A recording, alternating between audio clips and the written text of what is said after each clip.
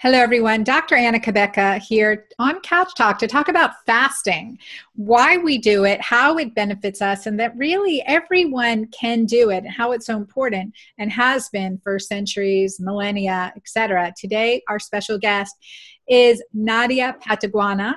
And she is coming to us out of Canada, has worked with a specialist in the fasting field, Dr. Fung, for quite a while. She's a naturopathic doctor. She's had 15 years of clinical experience helping women and men go through an intense dietary management program that is really based on the concepts and benefits of fasting. So I'm thrilled to have Dr. Nadia Pateguana here with us today. She has been coaching people with metabolic syndrome, obesity, diabetes, PCOS, and people who are trying to conceive. So Nadia, great to have you here today. Thank you, Dr. Kabeka. It's a pleasure to be here. Wonderful. Well, tell us how you, how you got started in this area, in this field personally. Okay, so you were correctly did my bio there for me. I am a naturopath. That's my training. At this point, I do work exclusively as a dietary coach for the IDM program with Megan Ramos and Dr. Fung, and we have a few other dietary coaches. My background my training started as a naturopath, and I still am a naturopath. And I went to school in Toronto, and right after I finished school, I actually moved back to my home country. So we talked a little bit about that earlier. I'm from Mozambique. So I actually lived in Mozambique for 10 years, and I practiced as a naturopath, but my focus was nutrition. So right from the get-go, as a pretty young naturopath, I started seeing people with metabolic syndrome. So I sort of had to figure this business out, which I didn't actually know very well. So I had to kind of try to decode it as I went along. And I've always say this, that my Mozambican patients are the most loving and forgiving people. They were wonderful guinea pigs. And so, and I had a surplus of them because I was the only person doing this in that part of the world at that time. And so that's how I kind of started to figure things out. Not very well, I have to say, because then I developed metabolic syndrome myself. So that was about 8 years ago. Wow. And because of my own struggles with PCOS and infertility, I really started to question a lot of things, and I learned a lot of things along the way. So that's when I started getting into more of the strict low carb, high fat diets, and fasting came a long time after that. So then I came back to Canada about 5 years ago, had a couple of children successfully. Thankfully, I was able to conceive.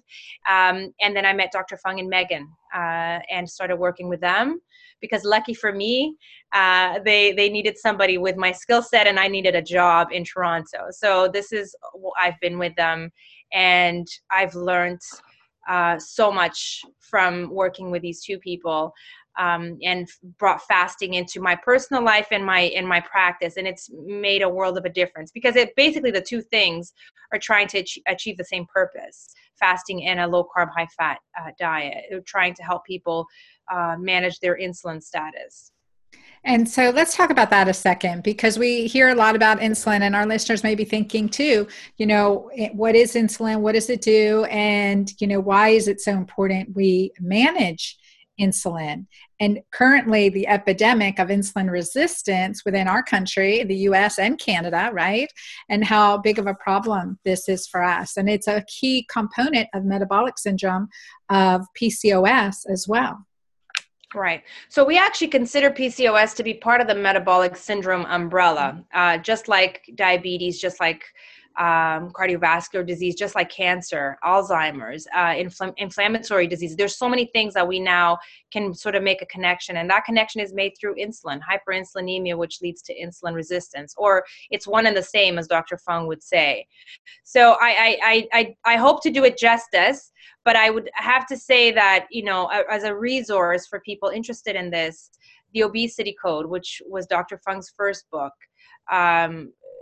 that's where he really decodes the insulin theory, because up until now, we've all been so stuck on the calorie in, calorie out theory, which has not worked well for anyone really that I know of. I don't know if you do, so true, Dr. Kabeka, but I mean, we were so stuck on that, and we kept trying to eat less and move more for the last, decades, and people are just getting sicker and sicker, and excuse the word, but fatter and fatter, and more diabetic, and Alzheimer's, just, and that's dementia. kind of how everything, right? And that's kind of how I always say, this is how I got myself in trouble to begin with, because I was a thin person, very thin, actually, borderline underweight, not because I wanted to, but just the way that I was.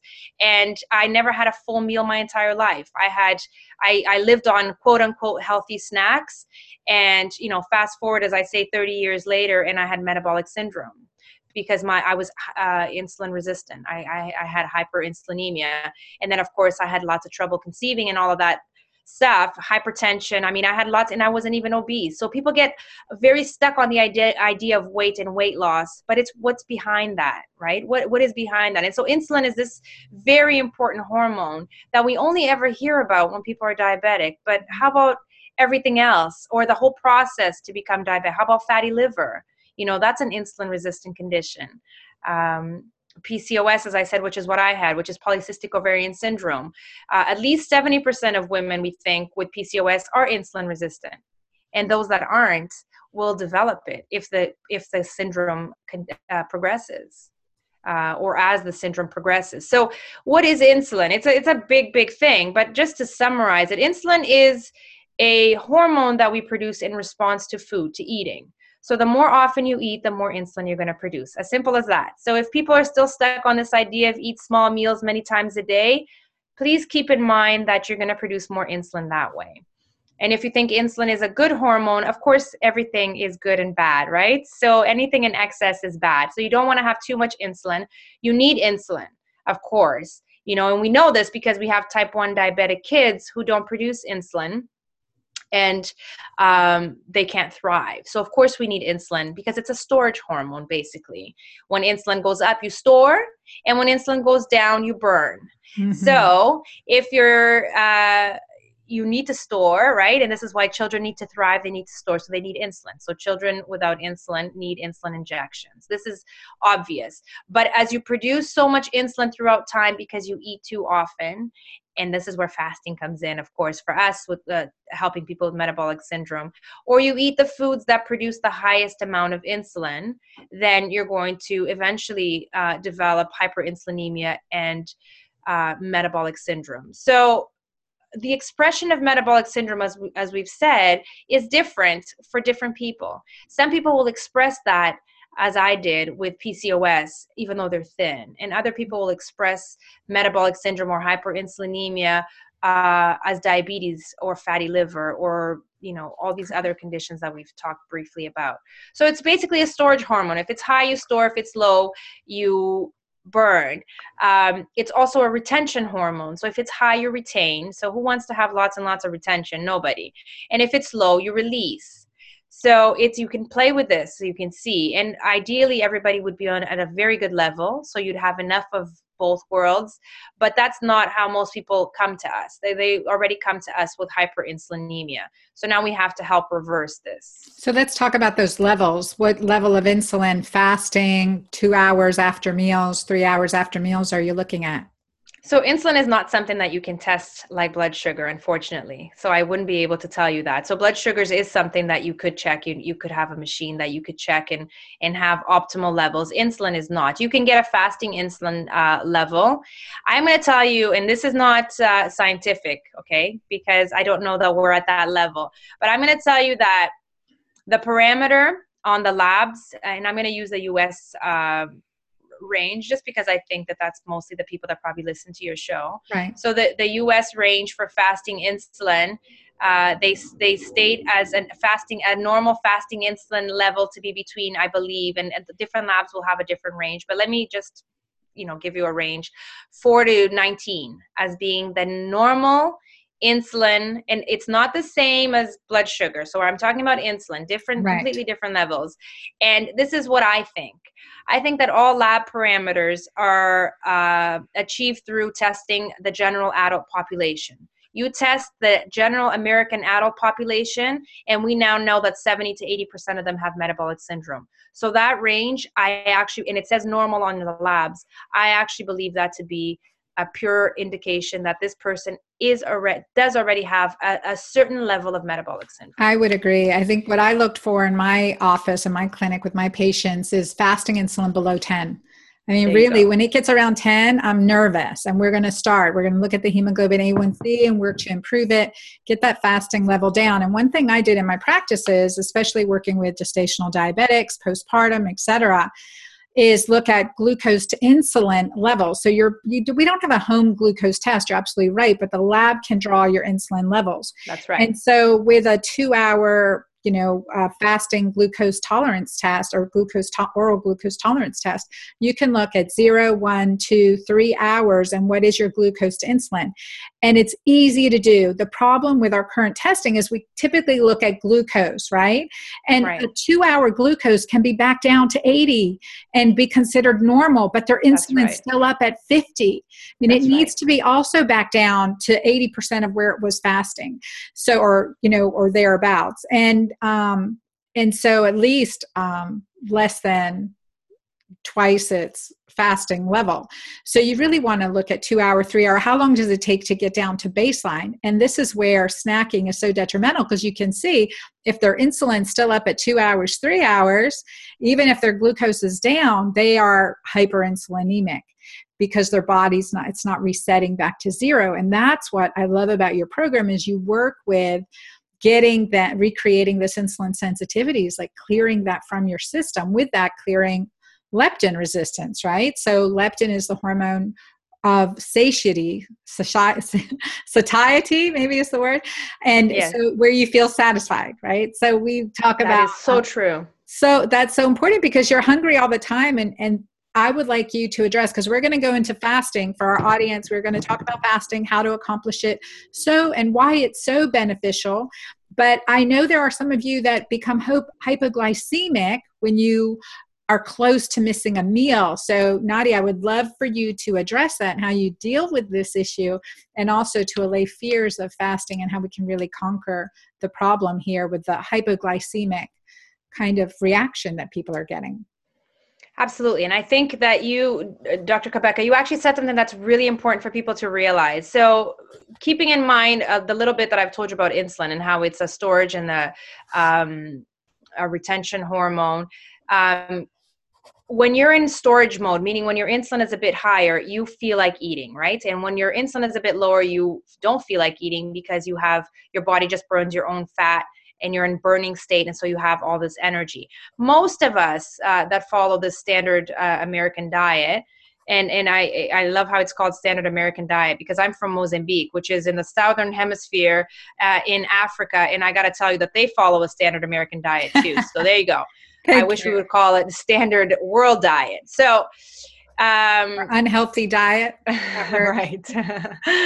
So then most of us, as you correctly stated, you eat, your sugar goes up, and then your insulin responds to that sugar. So carbohydrates, especially refined carbs, are the nutrient that is going to provoke the highest insulin response. Protein provokes a moderate insulin response, and fat provokes an insignificant insulin response, okay? So when we eat, and most of us eat carbs, high carbs, healthy carbs, as they want to call them. But anyway, you produce an insulin response. And then, as you correctly stated, insulin's job is to actually lower your blood sugar, to take it out of the blood as quickly as possible. Where it puts it, it doesn't matter, right? People don't seem to care. It takes it out of your blood and puts it somewhere. But as long as it's out of your blood, people seem to be comfortable. What happens is, as you said, insulin is still a bit high. It's already taken out of your blood. So if you're insulin resistant, you're actually going to have a higher insulin response because your body's going to produce more insulin in response to the same foods. So it's going to go a little higher. That might actually cause a reactive hypoglycemia, which is what happened with me. So your insulin actually goes down, your blood sugar actually goes down a little lower than it should, and then you feel all shaky. And then even though your insulin is still high, you need to eat again. And so this is going to cause an even higher insulin, and so you get into this vicious circle of eating all the time. And of course, when your insulin is high, you don't crave protein and fat, you crave sugar. Mm-hmm. Because you've just gone a little low in your sugar. It's not because you need sugar. It's because too much insulin has taken too much sugar out of your bloodstream and put it into your organs and your fat cells, which you definitely don't want. But this is the vicious cycle that we're in. So how do we get people out of this cycle? Yeah, let's go into it. So the only way I know how is to change your dietary intake. So then I follow a ketogenic diet, which is a strict low carb, moderate protein, high fat diet. I didn't want to follow a ketogenic diet, I have to tell you, and I've tried everything you can possibly think of. I did it to get pregnant, and it worked. And then I thought, I don't need this. I don't want to do this. And then I got my insulin status even higher after pregnancy, a lot more severe metabolic syndrome, a lot harder to get pregnant the second time. And then after that, I finally said, okay, I do need it. That's where I need to be. I've tried a lot of moderate and liberal low carb diets. It didn't work for me because of that insulin cycle. It just made me hungrier all the time. And so I needed to get myself into a state where my insulin level was at a point, my blood sugars were stable, and I was getting constant levels of energy, because the up and down is really what killed me and caused me to just graze my entire life. Mm-hmm. So that is one method. You change your diet, you change the nutrients that like I said, that create an insulin response. So I did it initially. I didn't know Dr. Fung and Megan then. I did it through a diet. Much lower carbs, moderate amounts of protein, and very, very high fat. This kept me satiated, as you said. It worked on my leptin resistance. I ate less times a day because I wasn't hungry. So I had about 2 meals a day, 2 large meals a day. Didn't change my caloric intake in a negative way. And I do measure it, not because I care about calories, but because I like to track things so that I can inform people. I have more information. So I actually went up in calories quite a bit from switching to a ketogenic diet. Just because fat is calories. It has more calories than carbs, more than double than carbs and protein. All right. Mm-hmm. So that is the premise behind a ketogenic diet. It's really follows the insulin theory that Dr. Fung talks about in the obesity code. So that's how I did it initially. Then I met Megan and Dr. Fung and realized that you could fast. And oh boy, was that ever useful for me and my husband, more my husband than me, because at that point I'd gotten myself to I didn't have much weight to lose. I had about 20 or 30 pounds to lose because my metabolic syndrome unfortunately didn't start with weight, but then the weight started to come on because insulin is a storage hormone. And the higher your insulin, if you're snacking and eating when your insulin is already higher, you're going to store even more. So eventually the pounds started to pile up, unfortunately. And so, with a keto diet, I got my insulin status was at 2. Okay. And that's where it is now. It's on the scale. It says below normal, but that's where my insulin needs to be. If it's higher than that, I develop hypertension. If it's higher than that, my PCOS goes crazy. And crazy PCOS for me means a lot of unpleasant symptoms. I get a lot of acne, especially in this side of my face, a lot of hirsutism, which is hair growth, dark spots. It comes with a lot of unpleasant physical symptoms, and a lot of, I stop ovulating, I stop menstruating. Who wants to do that, right? I mean, that's just chaotic. And so that's what I did. Then I met these guys and it's like, well, you can fast, and that's very interesting. And I got to shadow them in clinic and watch how they treated patients and how they properly monitored people through intermittent fasts, as well as some extended fasting. Dr. Fung wrote a blog about this in the idmprogram.com website. He writes a weekly blog. He wrote a blog about this last week, about how we don't necessarily put everybody through an extended fast. It's something that we do with proper supervision, although some people can fast very easily on their own. And as long as they know, like you correctly stated, we recommend a water fast. So we don't recommend dry fasting ever under any circumstance. And we do talk also about electrolytes. So the proper electrolyte, because insulin is a retention hormone, when you fast and your insulin drops, your body will let go of a lot of liquid. right? A lot of unwanted liquid. But with that, you will lose some electrolytes. And so then you could potentially dehydrate. So we never recommend that people fast without knowing their sort of electrolyte balance and knowing what electrolytes they need. And normally we're talking about sodium and magnesium. And you're talking about extended fasting, not intermittent fasting. Even with intermittent fasting, we talk about electrolytes. I dehydrate very easily. I get very nauseous and even headaches if I don't take electrolytes right from the get-go when I start a short fast. So we always do this individually. We don't have a strict electrolyte recommendation for people, especially because you really need to know people's electrolyte status and kidney function. Mm-hmm. So it's a little bit of work here to get the proper balance. But once you do get the balance, it's a bit trial and error. It's always, and so the good thing about things like magnesium and sodium is that when you take a little too much, as long as your kidney status mostly is functional, if you take a little too much, your body gets rid of it. So if I overdo it in my salt or magnesium, I get loose stools. And I know it right away because I do tend to rather go a little over than a little under because I don't feel well if I go a little under. And so this is important, electrolyte status and hydration. So do you measure red blood cell magnesium and then determine from there? I don't know if it's red blood cell magnesium, whatever the magnesium is on the labs. Okay. But no. Usually if kidney function is proper, then we just give a sort of optimal dose and people play with that. Because again, I cannot take magnesium on my eating days, for example, because I will get loose stools. Any amount of magnesium. I have plenty. I don't need any more. But if I fast and I don't take any magnesium, I'll get muscle cramps. Mm-hmm. And so I play with my dose. So my dose is different than my husband's dose. He takes magnesium on a daily basis. I can't. Whereas I take a lot more salt than he does on my fasting days because I feel like I need it. He takes hardly any. I wish he took a little bit more, but he doesn't feel like he needs it. And so it's hard to get it into him. Mm. Yeah.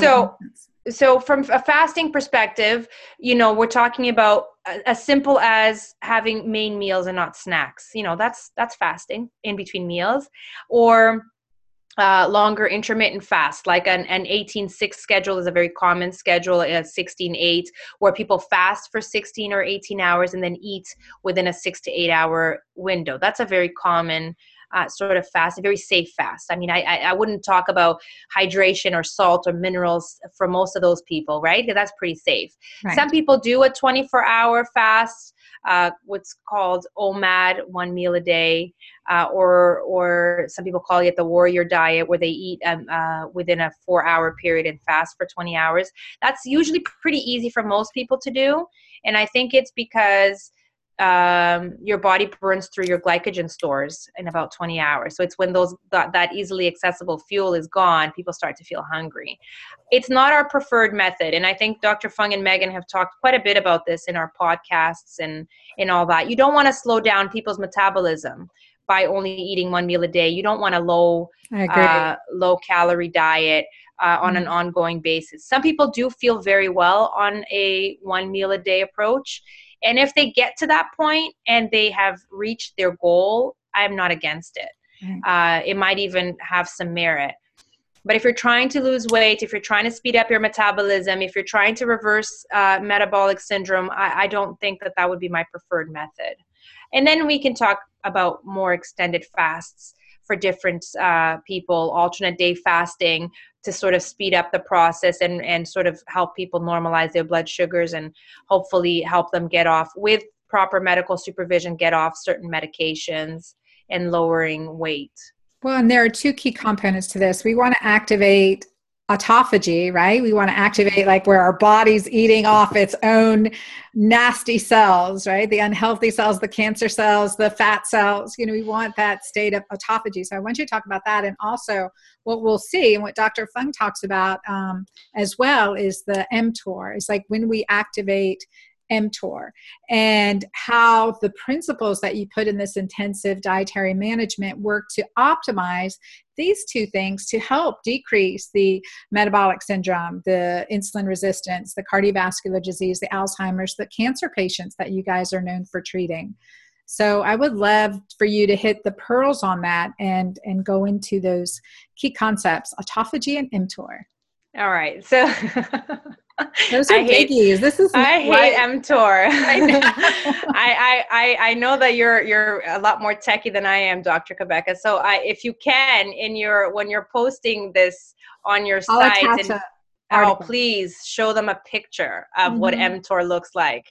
So I do not understand mTOR from a chemical or even a scientific sort of perspective. I cannot analyze and tell you all the different intricate parts to that pathway, because if you can show them a picture, they will begin to appreciate how complicated it is. But let's start with the basics. So autophagy is now something that we know and are aware of, in big part because of a Japanese physicist that won the Nobel Prize. I think it was in 2016 now, if I'm not mistaken, where he showed that fasting would trigger autophagy. So it's not that autophagy hasn't been known for longer, but and I don't know how to pronounce his name, so I won't try.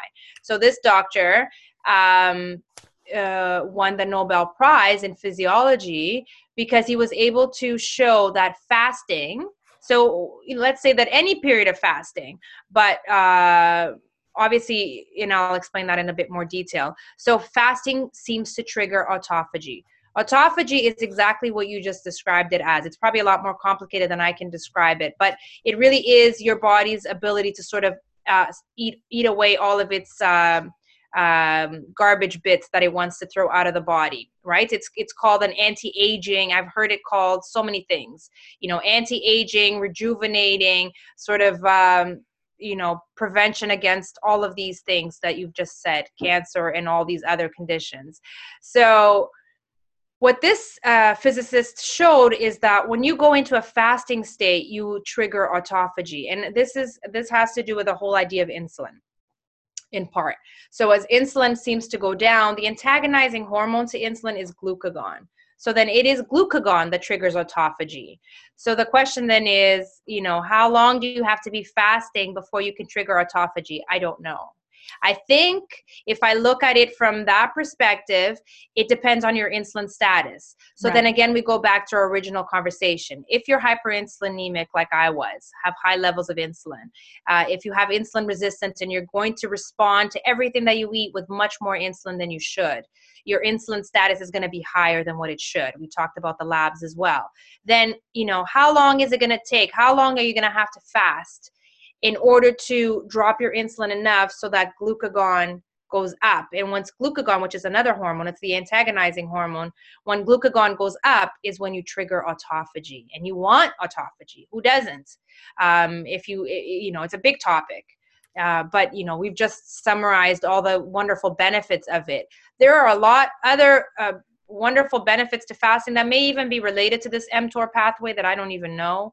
But Dr. Fung has talked about this in his blogs and in his books. He's written a second book on fasting. So we know that after a certain period of fasting, your body actually produces more growth hormone. So then you build more muscle. And this makes total sense if you look at our evolutionary history. If you look at people that had to fast, now we fast, it's a voluntary choice, but people had to fast for a whole number of reasons. Initially, because they had to hunt and gather. So they fasted until they could get food. And that would be long periods of time.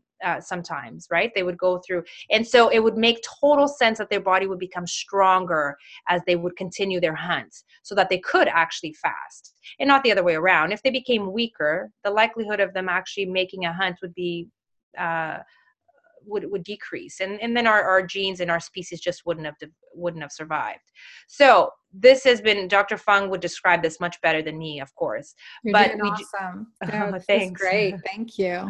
So we know that we produce more growth hormones as well when we fast, and if we exercise in a fasting state, well, that's just a double whammy, right? Because then you're building even more muscle, and we can actually see this, through DEXA scans. People that do a DEXA scan before they start a fasting regimen and then do another DEXA scan a few months into it, you can see And this is a really critical point because on low calorie diets, you see a decline in muscle mass, decline in bone mass, in Absolutely. very strict low calorie diets. But with fasting, with engaging mTOR, improving your body's natural ability to eliminate unhealthy wasteful cells, right? And that improves muscle mass, improves bone density. And I know too, as continue to practice and play with fasting, just the increase in flexibility, clarity, I call it energized enlightenment that you get. And my programs are all keto alkaline, so alkaline and in ketosis at the same time. In working with my population of women has been just fabulous. But getting into the state, and I think in numbers, you're absolutely right. Like, we don't know how long it's going to take each individual unless you're testing to figure out if they're in autophagy, right? Or if their mTOR, what their mTOR level is. And that this should be somewhere between 2 to 3 days, right? I mean, but it depends. But on average, for the average, well, like whoever's average, right? Right. But it could be easily 2 to 3 days. Yeah, I think we always use the 72-hour mark as our kind of thing, I agree. because we know that that's when the growth hormone levels peak. And I do think that this, again, if I could decipher the mTOR pathway, this would all make a lot more sense. But because I can't decipher it, then we just kind of use this range. It's believed that some people actually do get some benefits of autophagy even through sleep, through that. So there's so much information out there, and I learn every single day. I mostly learn from our patients, right? I mean, that there's no better way to learn than that way. I could read till I think and your clinical experience is hugely valuable. Give us an example. We were talking a little bit before we started recording about one of the women that you actually coached today. So we were talking about the fact that some people go into fasting a lot easier than others, okay? And I always use, when I'm in my groups, I always use myself and my husband as an example. This guy can just go into a fast straight from a high carb meal, just right into it. Super high insulin level, he can just do it. I cannot, okay? I need to get myself into a ketogenic state, meaning that my body is burning fat for fuel before I can easily fast, because, so I was talking. With that point, not to interrupt, but Nadia, with Yes. that point for our listeners is that when we get into a ketogenic state, or when we're actually producing ketones in our urine, we're decreasing our hunger hormone, ghrelin. And so that hunger hormone tends to peak during a fast around, maybe 36 to 48 hours. It depends. So you're really hungry. Make it through day 2, day 3 gets better. But again, don't go into a fast. For our listeners, we're talking now 3-day fast, and we're going to talk longer. Don't do this without regularly detoxing, without regularly intermittent fasting, without nutritional mineral support. Don't want you to jump right into this. So, for sure. It takes time. It takes some preparation, okay? And I'm glad that Dr. Fung wrote that book, the second book, because I think that helps to guide people through it. Of course, people in our program have the dietary coaches to help them through. So it makes it easier. But a lot of people can do this on their own with enough information. They gather and research enough information. So anyway, I was talking about a patient today who unfortunately is having a really hard time fasting. And it makes total sense. She's on medication that raises her insulin. Her insulin status is very, very high. She cannot seem to get herself in a ketogenic state from diet, because it just takes her a lot longer to get. It takes most people 2 to 5 days to go into ketosis through a strict low carb diet. And even those people, that initial phase, as you were calling it a detox, we sort of call that the induction phase or the carb flu, is not fun, but most people can make it through. They know what to expect. There are some tools to help make it a little bit easier, but this lady just cannot. And the reason for that is that her insulin status is so high. She's so insulin resistant. It's so much harder for her. So, I'm constantly trying, she's, fairly new to our program. I'm constantly trying to give her it's not, and this is what the point that you said at the very beginning, it's not that there are people that can't fast. Everybody can fast, and everybody would benefit from fasting, but getting them to that point, right? Getting their insulin lower so that they can, of course, if you jump into a fast, your insulin is going to drop. So if you just say, I'm going to starve like my husband, I am going to be just fine because he's done it enough times, and his insulin just goes right down. He is in ketosis the next day because he's done this so often. And so for some people, it may take them 2 or 3 weeks to get into ketosis. And that's 2 or 3 weeks of this so-called carb flu, right? Of this state of not feeling well. So you need to sort of give them the right tools for that. And while I'm at it, I'm just going to say not everybody can fast. Children can't fast. You heard me say at the very beginning that children need insulin because it's a storage hormone, right? Otherwise, they won't thrive. So there are people that shouldn't fast. Pregnant women shouldn't fast for obvious reasons. Right. But Yes. most healthy adults and unhealthy adults could and should fast. Right, right, absolutely. So give us an example of a patient that you've had otherwise with cancer or, and you've watched them clinically. What have some of your clinical results been? I actually don't see the cancer patients. It's Megan and Dr. Fung. I see mostly the diabetics on insulin. Those come to me at this point because Megan is no longer taking those people. She's focused on a few other things. Morbidly obese people. You said my special passion, of course, is to help women conceive. So I currently don't have.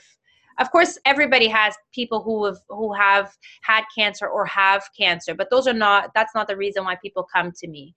They come to me because they have metabolic syndrome and they want to lower their insulin status.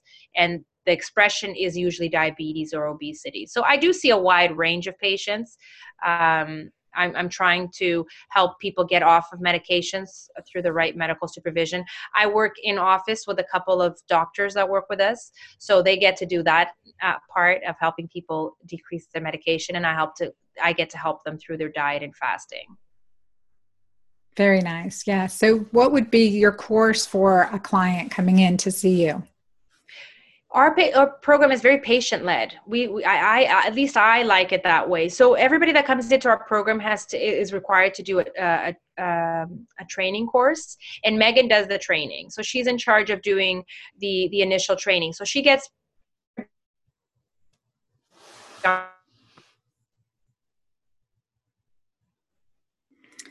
One second, Nadia, I lost you. Hold on one second.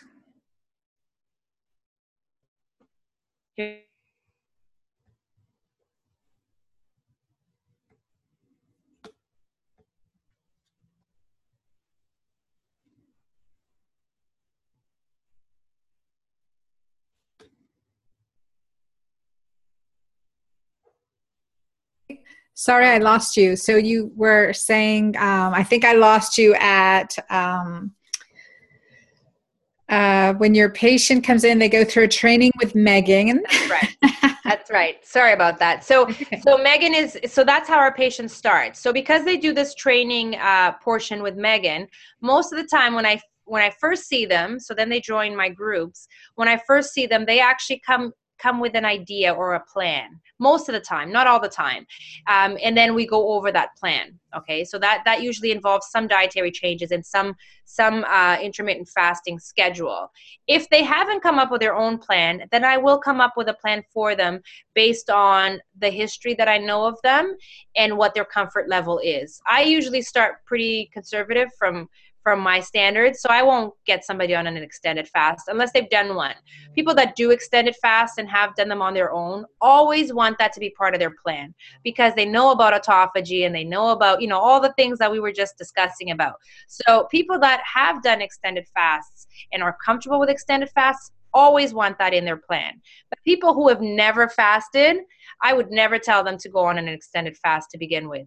There are very particular cases that I might, and that would be an in-office sort of situation with medical supervision where you're trying to get people to a certain state. Either it's because of a medication or, imagine somebody's on the verge of going on insulin or worse. Imagine they're on the verge of going on dialysis or something like that. I mean, it would make sense then that you would be a little extreme at the start. Right. So that is not, and that's what Dr. Fung has to deal with all the time. Mm-hmm. So that's not what we usually deal with. So most of the time I would put somebody on, if they're interested in trying a ketogenic diet, I would teach them how to do that properly with some intermittent fasts.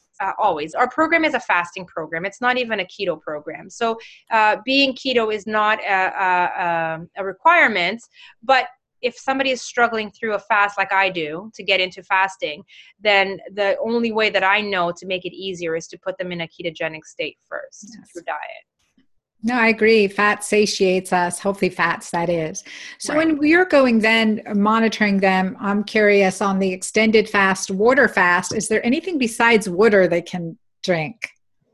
Yeah, there's a lot of things. And Megan is, like I said, Megan is the one that has, I just remind people as we go along, but she trains people into this whole thing. So she talks about what we call our training wheels or our crutches, and we all have our crutches. My crutches, I drink a lot of coffee and tea, but water is the key thing, right? Because even coffee and tea are diuretics. So they're going to put you into a dehydrated state that you don't want to be in. So you need to make sure that you got a lot more water, and then the electrolytes we talked about, right? But then we have the training wheels, the crutches that people use all the time, the bulletproof coffees that you hear so much about. Are we big fans of them? Probably not the biggest, but is it okay for people if they're trying to extend a fast? It probably is. Now, if people start saying to me, well, how about autophagy? mTOR is very complicated, but we're pretty certain that any calorie and any amount of amino acids, so even bone broth, would kick you out of autophagy. Right. So that we got to keep the two things separate. In order for you to go into autophagy, you would have to do a pure water fast, I think. We're pretty certain about that. We don't even know if coffee would kick you out of autophagy. And so that's the kind of thing That's a challenge because it's a challenge. Yeah, that's the challenge until we can understand that better.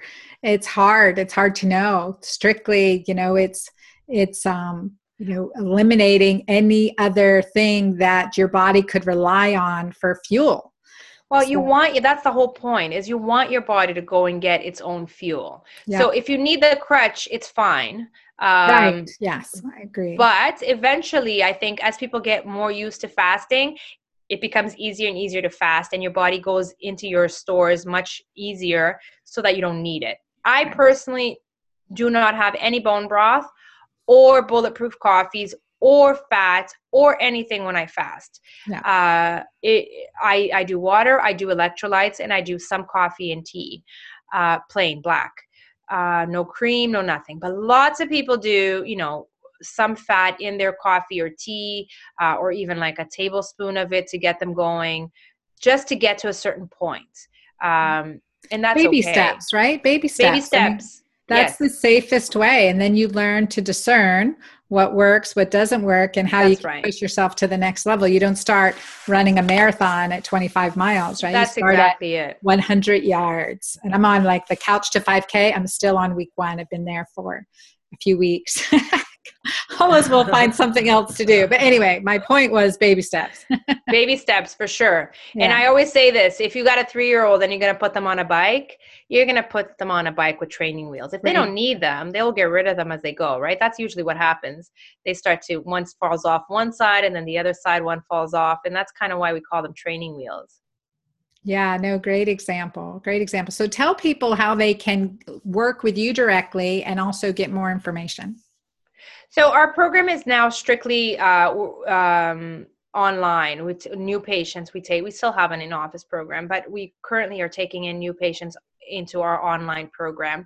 The website is IDM, so Intensive Dietary Management, idmprogram.com. You can schedule an initial consult so that you can meet one of the counselors. Might not be me, it might be one of the other ones. And then you would have a 20-minute initial consult that you could then go over the program. It's a coaching group program. And then you could choose one of the packages available. Our packages are based on the number of calls that people think they'd like to have with us initially to start. And then you can always add on as you go. We do have a new program, which is we're very excited about. It hasn't launched yet, but it's a membership program. So for people who don't feel like they need the coaching program, they don't need to have somebody on call to answer their questions in the group setting, then you could join the membership program, which is looks very promising because it's a lot of weekly information. There's Q&A sessions. There's group fasts. There's somebody who's going to start working with us and we're very excited about. She's going to lead group fasts. Wow. And there's a lot of other components to the membership program, and it is a monthly thing. So people could, it's not such a big commitment as the coaching program. They could just go month to month and see how they feel about this. That sounds great. Okay, so idmprogram.com, and y'all are based out of Canada, but you have your virtual online program, and Dr. Jason Fung, F-U-N-G, and he has his book on fasting, which is available on Kindle, Amazon, and just good information, good science, and his first book was Obesity Code. So those are good resources. I mean, just wealth of scientific information that you can geek out on and enjoy, but it's also some good principles that he outlines in there to understand it better, and also to eliminate some fear with fasting. And I think that's key. And again, my audience knows I'm big on intermittent fasting and even the keto alkaline aspect. And I found that really combining the two just is great for hormone balancing. That anti-aging aspects of it are so good. So, Dr. Nadia, I want to thank you for being on our call today. And thank you so much for sharing your information and your personal story with us. Oh, thank you. It was a pleasure. This was really nice. Thank you. Thank you.